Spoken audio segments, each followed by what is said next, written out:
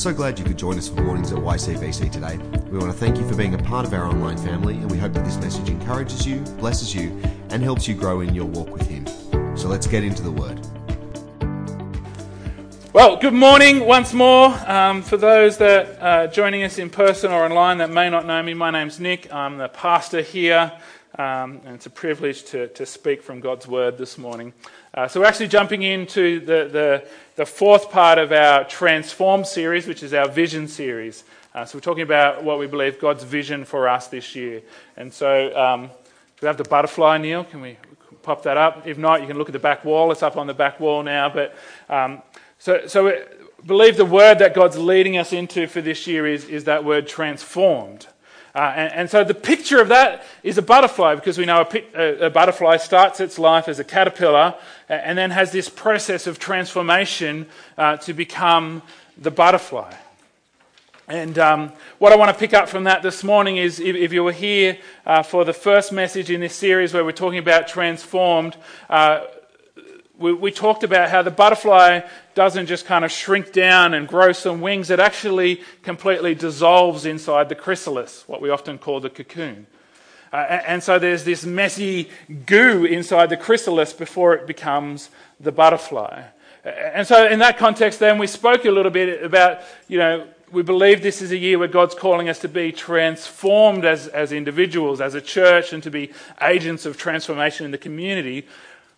But that's not always this simple A to B. There's some goo, some mess, some caterpillar soup is the words we were using in the middle, where everything looks a little bit messy, and if we judge it at that point, it doesn't look like God's doing much worthwhile. And so the reason I reshare that this morning is I just get a sense this morning, and I prayed it this morning as we had our prayer time before we started our worship gathering. I just get a sense this morning, whether you're here in this room or whether you're in your lounge room or your bedroom, wherever you're participating from this morning, that there's a sense of call for this to be the chrysalis this morning. That yes, we're talking about the whole year, and not that I think that's to be a completed project at the end of this morning. This sermon's not that good. But that this morning God wants us to come before Him as if we're entering a chrysalis, that He wants us to allow Him to, in a sense, melt us down and reshape us this morning in this time as we come to His Word. And so I'm going to pray in that light this morning as we touch on God's Word to shape us. So, Heavenly Father, we come to You this morning. We come to Your living Word this morning, and I pray that it would be that. Let us not come to Your Scripture as we would a textbook, an ancient artifact, a history document. Let us come to Your Word this morning with the expectation that it's living, that it's powerful, and has the capacity to transform us. And so I pray that this room this morning, or whatever room we find ourselves in this morning, or perhaps later on if we're engaging in this later, that this space we're in this moment will be a chrysalis. We open ourselves to You to be transformed this morning.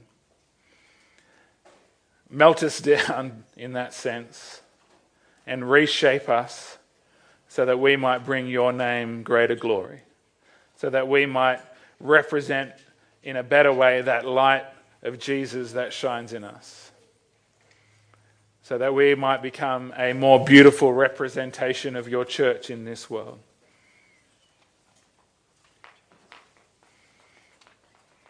And so we release this morning before You everything that we're clinging to, that we don't want to let go of, that we just need to let go of, so that You might reshape us. And we open our hands to everything that You want us to receive this morning, that we can carry forth from this moment. Come and have Your way in us, Lord Jesus. Amen. Amen. And so the biblical idea to be transformed, the call, the commission, the command to be transformed comes from that passage, Romans 12, 1 and 2. Hopefully I can say that, and we're all starting to, not that our righteousness is proved by how well we can recite Scripture from memory, but hopefully that's starting to get embedded in our head this morning. But for those like myself that need a little reminder, Romans 12, 1 and 2 says this: "Therefore I urge you, brothers and sisters, in view of God's mercy, So this is a response to God's mercy and grace. I urge you to offer your bodies as a living sacrifice, holy and pleasing to God. This is your true and proper worship. And so we offer ourselves completely to God because he offered Jesus completely to us. But we do it in life. He did it through death. And it goes on, do not conform to the pattern of this world, but be transformed. Be transformed. This isn't a superficial cosmetic shift. This is a deep transformation. Be transformed by the renewing of your mind. Then you'll be able to test and approve what God's will is. His good, pleasing, and perfect will. And so the scriptures call for a radical, deep, complete transformation of those who follow Jesus. It's spoken about elsewhere in scripture as the old being gone and the new having arrived. It's this complete fundamental transformation. And so we've been talking over the last few weeks about different areas or different levels of the biblical call on our church, always and forever, but I believe especially this year, to be transformed. I feel like, yes, that's always the call, but I believe God's calling us for this year to be a pivotal year in transformation. And so those levels are, we begin with the individual. We're called as individuals to be transformed. And what we spoke about there was that I believe God's calling for us this year to be a spiritually awakened people or a revived people. That if we want to see revival, which is a word like some people go, oh, revival, but it just merely means lots of people coming alive in faith to Jesus. If we want to see that in the community, and I want to tell you this morning that we should want to see that in our community, if we want to see that in our community, it's got to begin with us. And so the key verse for that, to recap, was Romans 13:11, and the Apostle Paul saying, and do this, that's doing everything that is spoken about before, that's coming at the end of this section about being transformed. He says, and do this, understanding the present time. The hour has already come for you to wake from your slumber, because our salvation, in that sense, not talking about people coming to Jesus and being saved, but talking about Jesus' return. Our salvation, the return of Jesus, is nearer now than when we first believed. And so it's time for us to wake up. In fact, a couple thousand years ago, Paul said to the church, it's already past time for you to wake up. And if the hour of Jesus' return was nearer in that moment, then it's even nearer now. And so we need an individual transformation for each of us where we pray for revival for ourselves. We need to be transformed as individuals, but we also need to be transformed as a church. That the culture of the church needs to be transformed. And this is what we spoke about last week. And the areas we were talking about where we're building a culture of honour more so than it is now. Building a culture of servant hearts more so than it is now. And so Romans 12:10 says, be devoted to one another in love and honour one another above yourselves. And so a culture of honour is that kind of culture that puts the needs, the values, the preferences of others above ourselves. That we don't seek to consume what I want, but we seek to give honour to others. In Mark 10:41, Jesus himself said, for even the Son of Man did not come to be served, but to serve, and to give his life as a ransom for many. So as followers of Jesus, we're those who are called to honour others above ourselves, but we're also those who are called to serve others before ourselves.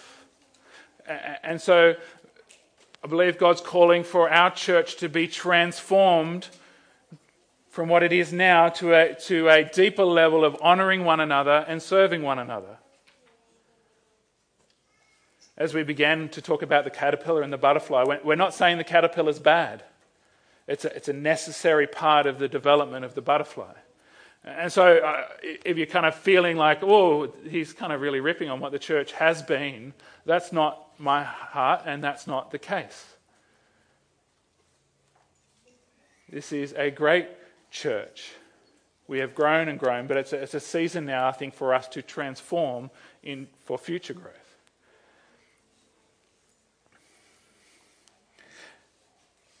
And so We need to be transformed as individuals. The call is for the culture of the church to be transformed. And the third space that I believe that this is God's vision for us this year, this call for us this year, is to see the community transformed. And so the thing is, and we spoke about this last week, we've got no hope of being a church that sees the community transformed in the name of Jesus in any significant way unless we are transformed as individuals, unless the culture of the church is transformed. Our efforts to see the community transformed will be nothing but anemic. It needs to begin with me and with you, and it needs to begin with us together seeking to be transformed by God, so that overflows to seeing the community transformed. And as I said, we should want to see the community transformed. In Revelations 21, verses 1 to 5, it talks about the new kingdom, the new heaven, the new earth coming into place. And verse 5 of that, it says, "He who sits on the throne," that is Jesus, says, "Behold, I make all things new." And so this is the end point of the arc of history, is that Jesus will return and make everything new. And in that vision of that future, we're told there'll be no more weeping, there'll be no more suffering, there'll be no more crying, there'll be no more pain. There'll be no more separation from God. We will live in the manifest presence of God.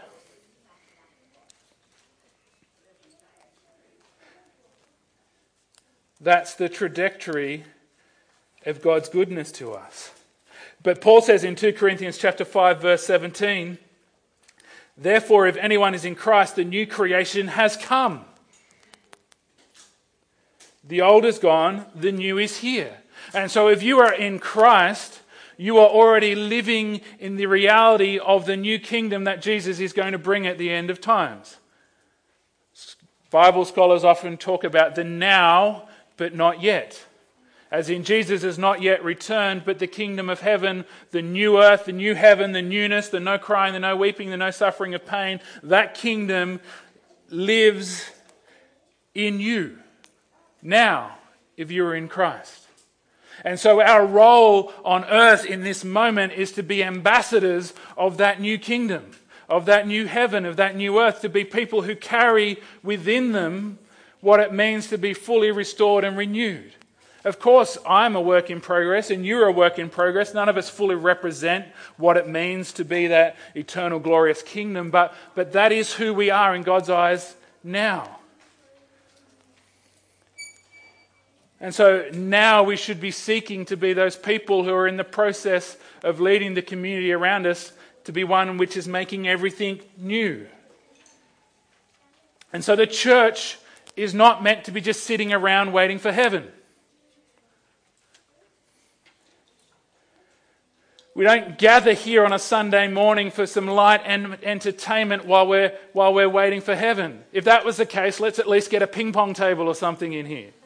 If this is just entertainment, if this is just to fill the time till we're waiting for heaven, then let's make it a bit different. Let's at least play ping pong. Maybe foosball. Whatever's cool now. At Bible college, we played ping pong. It was the peak of my ping pong career was Bible college. Now the church is to be ambassadors of the new heaven, the new earth, the new kingdom that Jesus will usher in fully when he returns. Our aim as followers of Jesus is to see the community that we live in transformed. We should want, some people love the word revival, some people are like, oh, it gives them, triggers them about something American, I don't know. For those that are televangelists, American televangelists. When I say revival, I mean just simply a desire to see many in our community that are now lost and without a Saviour coming to faith in Jesus and being saved. That's what I mean by revival. And we should all want that. We should all be filled with the desire for that because we are those who have tasted of that new kingdom. We are those that are filled with that hope. And how could we not want it for others? So we gather here on a Sunday morning to worship God, but we also gather to come before His Word and to be transformed, to be shaped by His Spirit, to be gathering with one another as iron sharpens iron, the scriptures say that we might be honed to be greater agents of God's kingdom in this world, to see it transformed.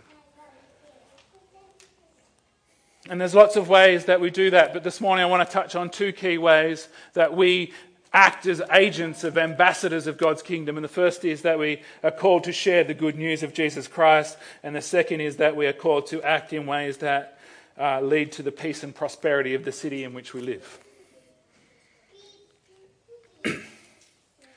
We are called to share the good news. This is the commission that Jesus left us with in Matthew chapter 28, verse 16. This is his final moment here on earth before his ascension to heaven. His last words to his disciples. We're told that then the 11 disciples, so it was 12 minus Judas, went to Galilee, to the mountain where Jesus had told them to go. When they saw him, they worshipped him, but some doubted.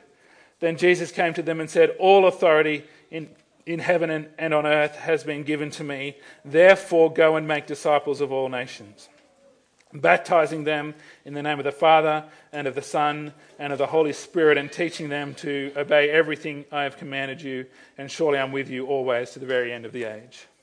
And so our purpose, our mission, our call as followers of Jesus, as disciples, is to make disciples. This is the command given by him who has all authority in heaven and earth. There is no other command, there is no other instruction, there is no other Lord that can trump this command. It's like when you're playing 500. Who's played 500? Put up your hand, or do something in the chat if you're there. In 500, there's like the bowers, like the two most powerful cards, the jacks, the left and the right bower, but then there's always the joker. And so you can think I've got the best card, but then someone trumps you or puts the joker out. Someone puts out a better card and it makes your card worthless. But that doesn't happen with this command. This is the trump card. This is the overriding thing above all overriding things, this command of Jesus to go and make disciples. We have no higher purpose in this life, no higher instruction, no greater mission than simply to go and make disciples.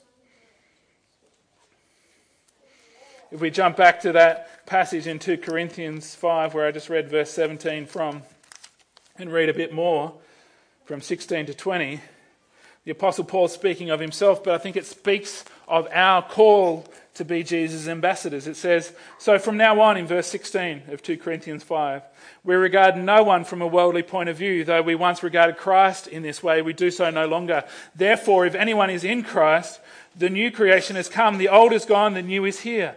All this is from God, who reconciled us to himself through Christ and gave us this ministry of reconciliation, that God was reconciling the world to himself in Christ, not counting people's sins against them. And he has committed to us the message of reconciliation. We are therefore Christ's ambassadors. As though God were making his appeal through us, we implore you on Christ's behalf, be reconciled to God. God made him who had no sin to be sin for us, so that in him we might become the righteousness of God." And so the Apostle Paul's saying we've been given that message. If you think, well, I haven't been given that message, I just did it just then. I read it out. We've been reconciled to God through the sacrifice of Jesus Christ on the cross. God made him who knew no sin to be sin for us, so that we might be reconciled to God. That is the message. And so if you have received that message, then you are an ambassador of that message to others, as if God was making his appeal through us. As if God was making his appeal to the community of the Yass Valley through you and I. Be reconciled to God.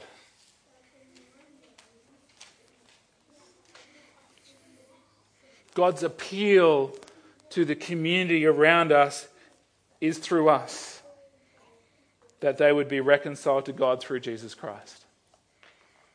That's our mission, that's our call, that's the primary way in which we will see the community transformed. And so what's our plan as a church? If this is about vision, then what's the plan? And so I want to say, we do things like Alpha. We run most years the Alpha course, which is a great way to share the breadth of the scriptures and the gospel with someone. And so if you know someone that might be interested in that, when we run that, I encourage you to say, hey, come along with me to Alpha. We run as a collective of churches in Yass SRE, in the primary school and the high school. In the primary school, you can become a part of that. Helena's disappeared at the key moment, but when Helena returns, there she is. You can see Helena and say, hey, I want to be part of primary SRE. I want to be an ambassador of the gospel to primary schools. You can come next Sunday afternoon when there's an information session about that. Jessica Fields, who's part of our church family, but supported by all the churches through Generate to teach Scripture, SRE, the Bible in Yass High School to year 7 and 8 and 9 for those who opt in, you can financially contribute to that.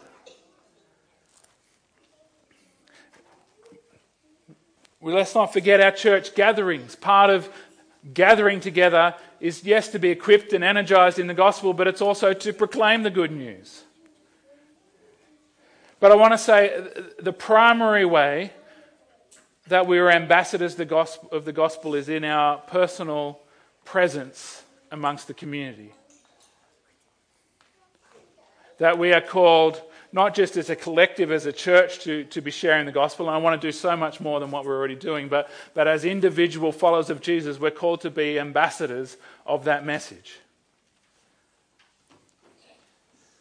And so what we usually do as a church, or as churches, as pastors, we're guilty of often saying, you need to tell people about Jesus. And we don't teach you how, and we leave you feeling perhaps guilty that you should, but you can't. And so what we're actually going to do is we're going to develop, have developed, and we're going to begin to share that with the church over the next 4 weeks, a strategy for our church to equip us all in personal mission and evangelism. We were going to do it last year, and then the plague came. But we're simply calling this Each One Reach One. We want to not just tell you that you should. We want to, together as a church, go on a journey of how we can. And so that's going to be our plan for the next 4 weeks as we lead up towards Easter is well, how can we be a church not just that runs Alpha and some evangelistic programs, but be a church of evangelists, where we're all in our own gifting and capacities in different ways reaching one person for salvation. Of course, if you would like to reach 10 people, that's even better, but we want to keep it focused. And so I'm going to talk a lot more about sharing the gospel over the next few weeks. Carl's going to help me out with that, aren't you, Carl? Yep, thumbs up. And so I want to move on to that second thing. So the first and primary thing that we do is we share the good news about Jesus, but the second thing is, well, we act in ways that seek the peace and prosperity of the city. You might think peace and prosperity are funny words, but I use them with intention because those are the words that we find in Jeremiah 29, verse 4-7. Jeremiah is prophesying into the context of God's people living in the city that completely obliterated their nation. They're living as exiles in Babylon. They're living as outsiders. And so this is God's word through Jeremiah to the people of Israel living in exile. It says in verse 4 of chapter 29, "This is what the Lord Almighty, the God of Israel, says to all those I carried into exile from Jerusalem to Babylon. Build houses and settle down. Plant gardens and eat what they produce. Marry and have sons and daughters. Find wives for your sons and give your daughters in marriage so that they too may have sons and daughters. Increase in number there. Do not decrease. Also, seek the peace and prosperity of the city to which I've carried you into exile. Pray to the Lord for it, because if it prospers, you too will prosper." And so God's people are in exile in the nation that has conquered them, that has destroyed them. And so it is a miracle that God's people, the people of Israel, the Jewish ethnicity, was not deleted from history at that moment. That's a miracle to start off with. But God is saying to his people, don't just kind of sit and wait it out. He'd promised them that there would be a return to Jerusalem, that there would be this restoration, that he'd call his people home. But he said, don't just sit and wait it out. Buy land, build houses. He's saying, engage with the world around you. Don't disengage. Don't kind of go off into holy enclaves to preserve who you are in a way that means that you're holding the outside world at bay in that sense. He's saying engage with the world around you. And then he says, seek the peace and prosperity of the city. Seek the peace and prosperity of those who are opposed to who you are. See, so often I think today the church we set ourselves up too much as what we're against. We're against this type of marriage. We're against that type of living. We're against those type of people. And we want everyone to know what we're against. But here God is saying to his people, you should be for the city. That's the city of Babylon. He's saying to us, we should be for the community of the Yass Valley. Full stop. No buts. We should be for the Yass Valley. We should act in ways that seek its peace and seek its prosperity. The Hebrew word there is shalom. Some of us might have heard of it before, and it means peace, but it means peace in a sense of wholeness, of well-being, of everything being in its right place. It's actually the Old Testament word that points us most directly to that Revelation 29:5 idea of Jesus making all things new.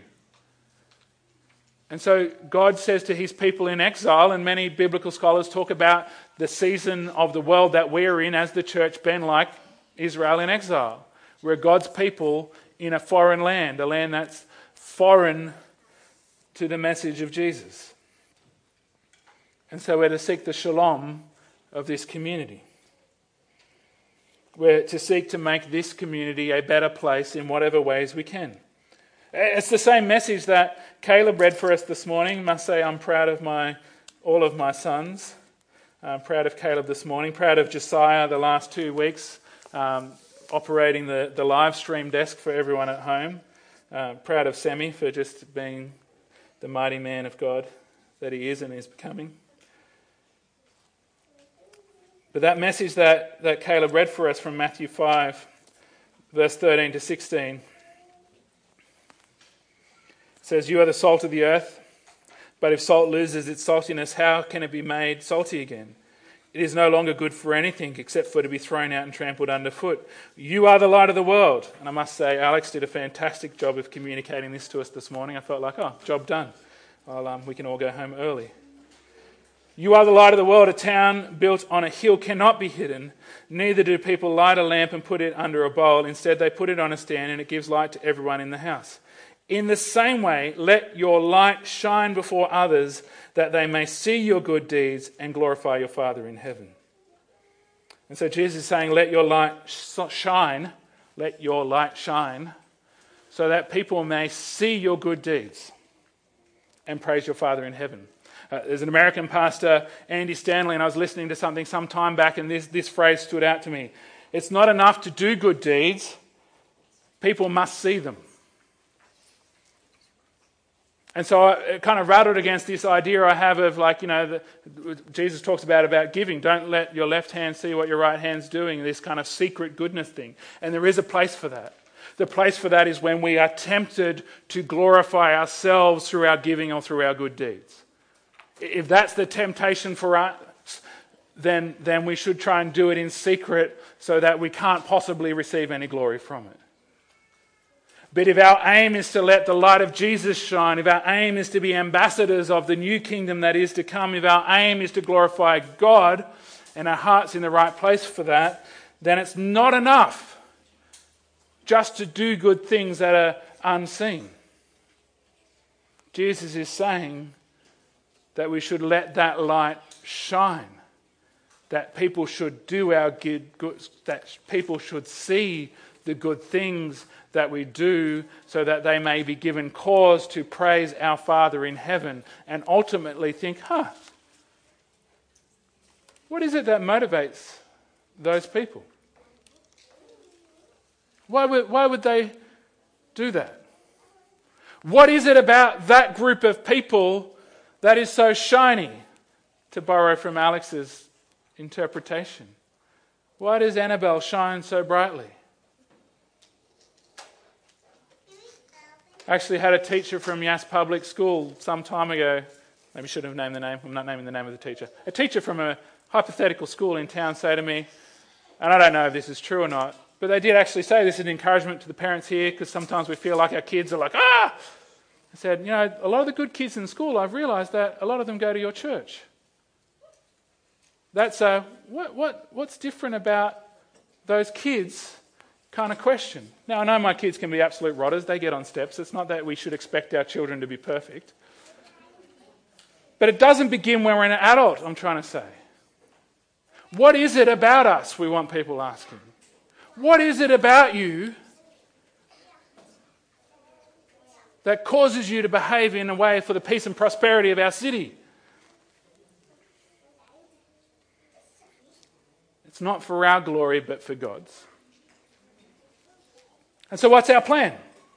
What are we actually doing in that? Well, collectively as a church, we do a thing called Kids Hope, which is mentoring in our local public school. It's not scripture, it's not about sharing the gospel with those kids.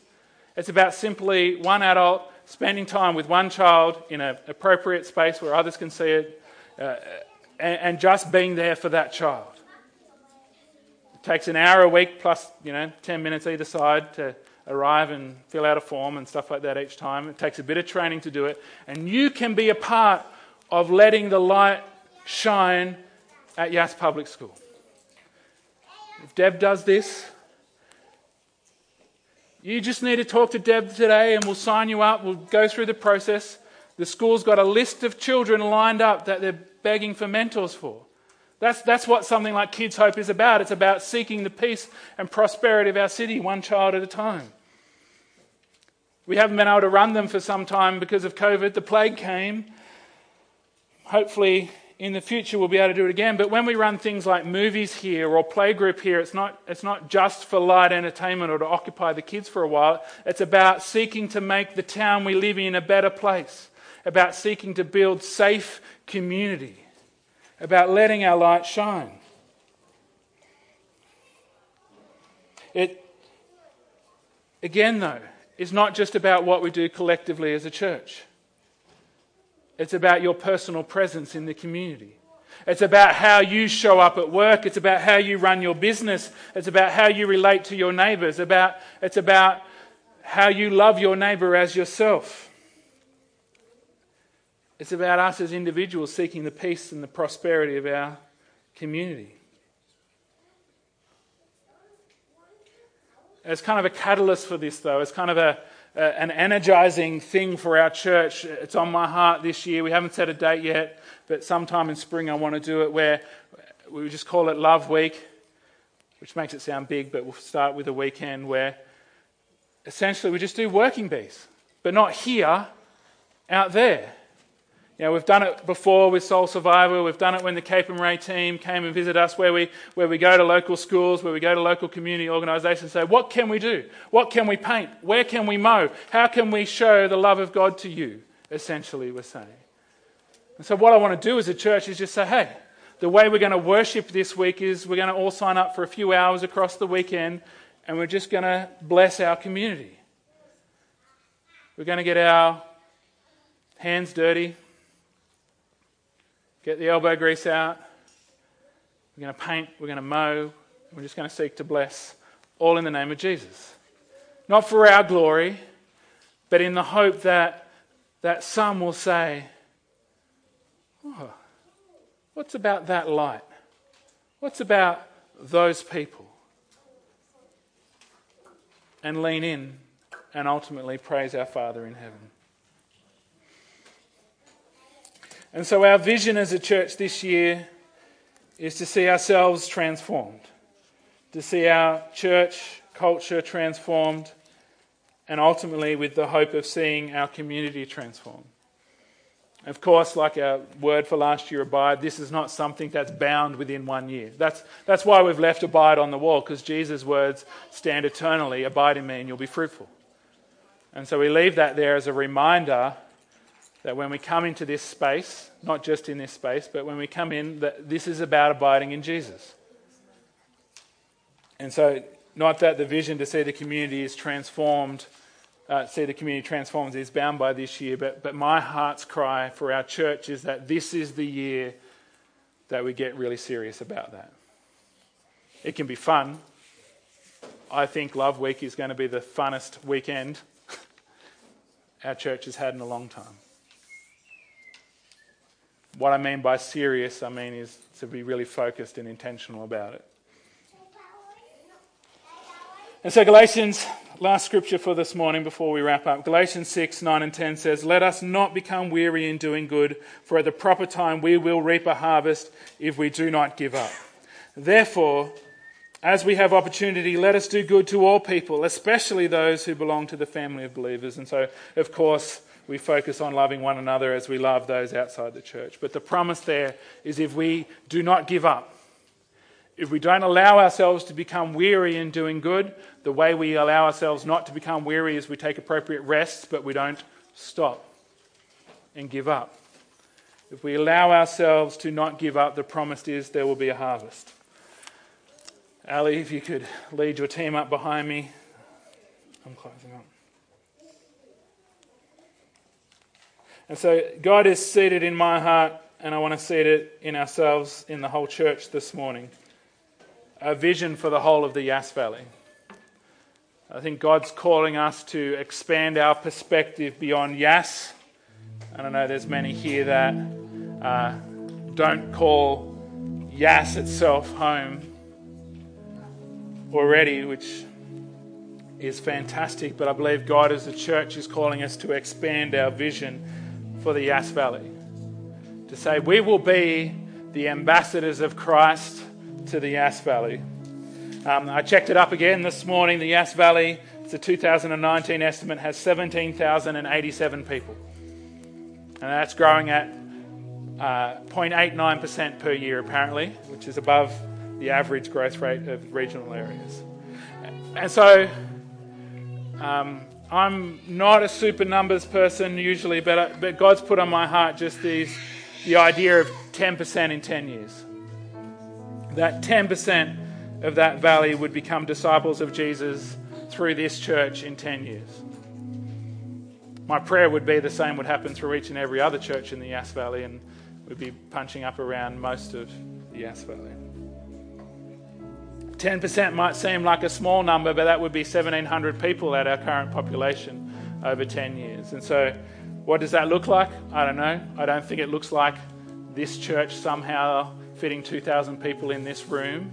I think it more looks like us going out and planting and building and reaching out to those other parts of the Yass Valley.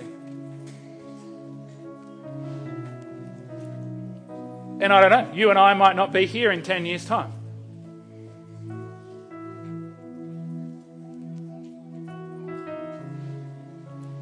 But I feel the call of God is that we need to start today. Because you and I are here today. And so let's start today.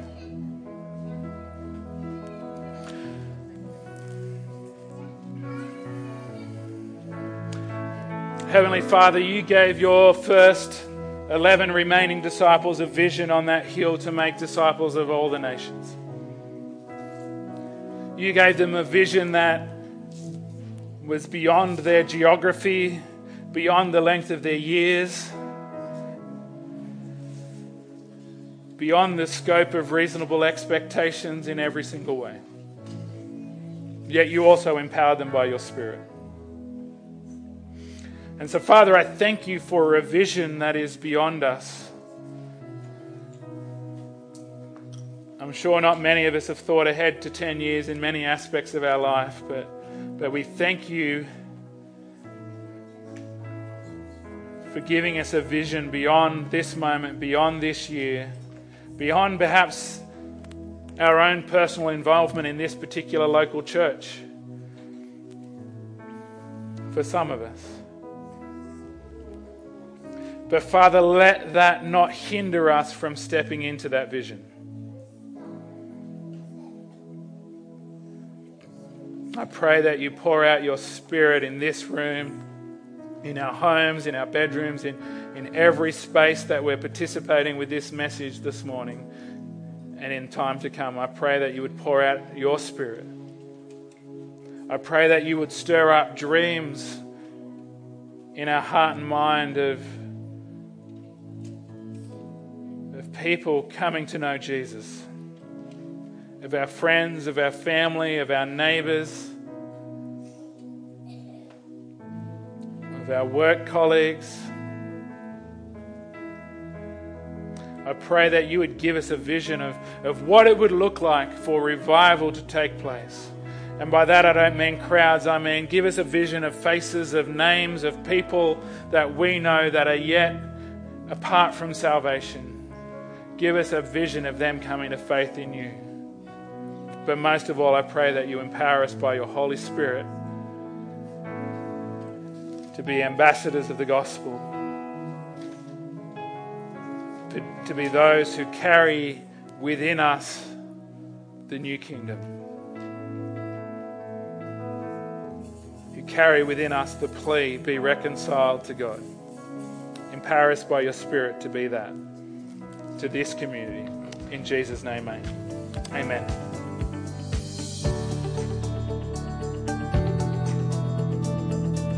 Thanks for joining us today. As you head back into your week, we want to encourage you to stay in His Word, stay in His love, and stay strong in your faith. Don't forget to keep up to date with what's happening via Facebook, Instagram, or via our website at ycbc.church. See you soon.